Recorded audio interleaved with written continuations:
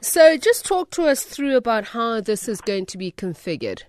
Look, we are surprised that there is talk about a settlement of R1 billion for settlement of our claims, the claims of our clients against the state.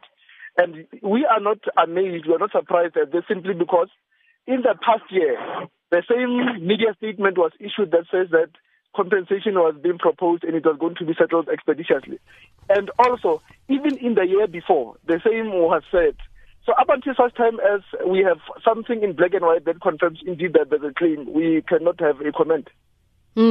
So you are saying, from where you sit, you do not trust that there has been an agreement and even arrangement for this 1 billion rand, 1.1 billion rand in compensation? Yes, you'll remember that our claims are in writing. We write to the state to say, here's a summons, please, let's go to court and have an argument about this. Now, all the time, in response to our claims, the state just makes media statements and says there is an offer that is going to be tabled with us. So there is nothing in black and white. There is no communication, even by phone, to say we're sitting and looking at settling your claims. So Nashi Supadasad, who appeared before the police committee, said that the state's offers were accepted. So you are saying that this is not true? Indeed, so it is not correct. Why would they lie? I've got no idea, but I'm only saying that this was said soon as there was the talk of commemoration. Every time we say that there's going to be a commemoration of the Marikana massacre, there is this media statement which is issued. It's issued now for the third consecutive year. Because even we understand that according to statements this year, the then police minister Nathi Nhleko said that the victims and their families had been made this offer and that there was an acceptance of this by the plaintiffs' representatives as well. So even then you say what the minister said is not true. Look, you should separate the two claims. There is claims by the widows.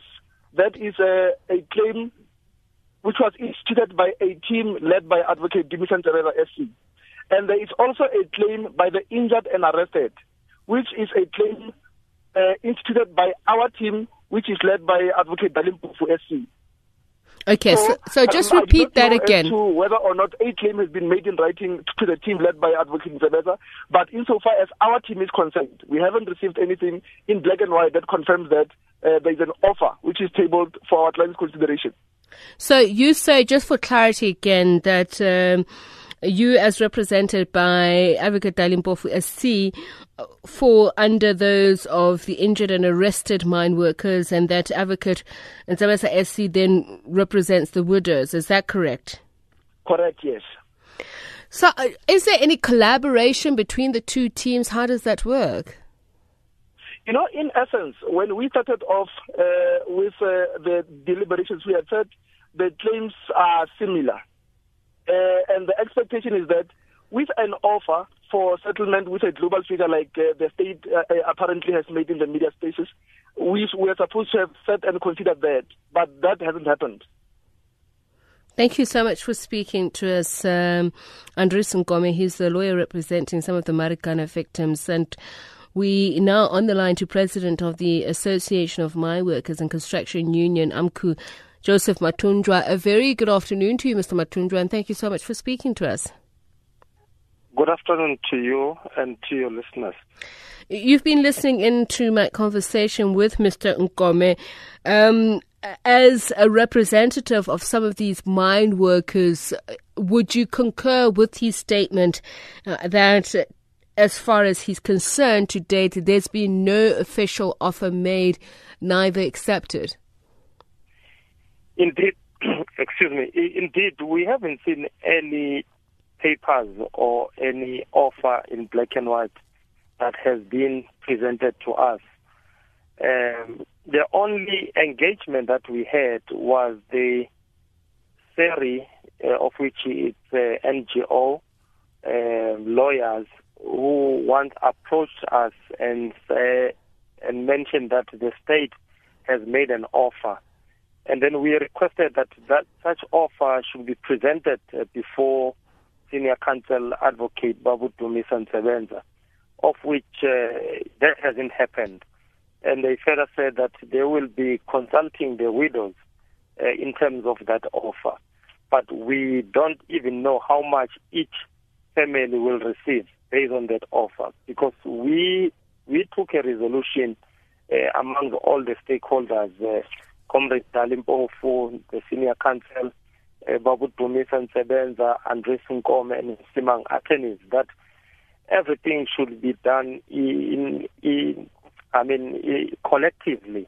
So shouldn't we do anything outside the ambit of AMCO, because all these workers who were injured and arrested and others passed on, many of them, they were members of AMCO. So therefore, if there is such an offer, I believe that this offer should have been tabled before all the stakeholders, and we know where we go. But as of now, I haven't seen any papers that suggest that indeed there is a 1.8 billion that has been offered, whether the injured or to the widows. And from your end, how many claims do you know that have been lodged, and what have they been for ostensibly?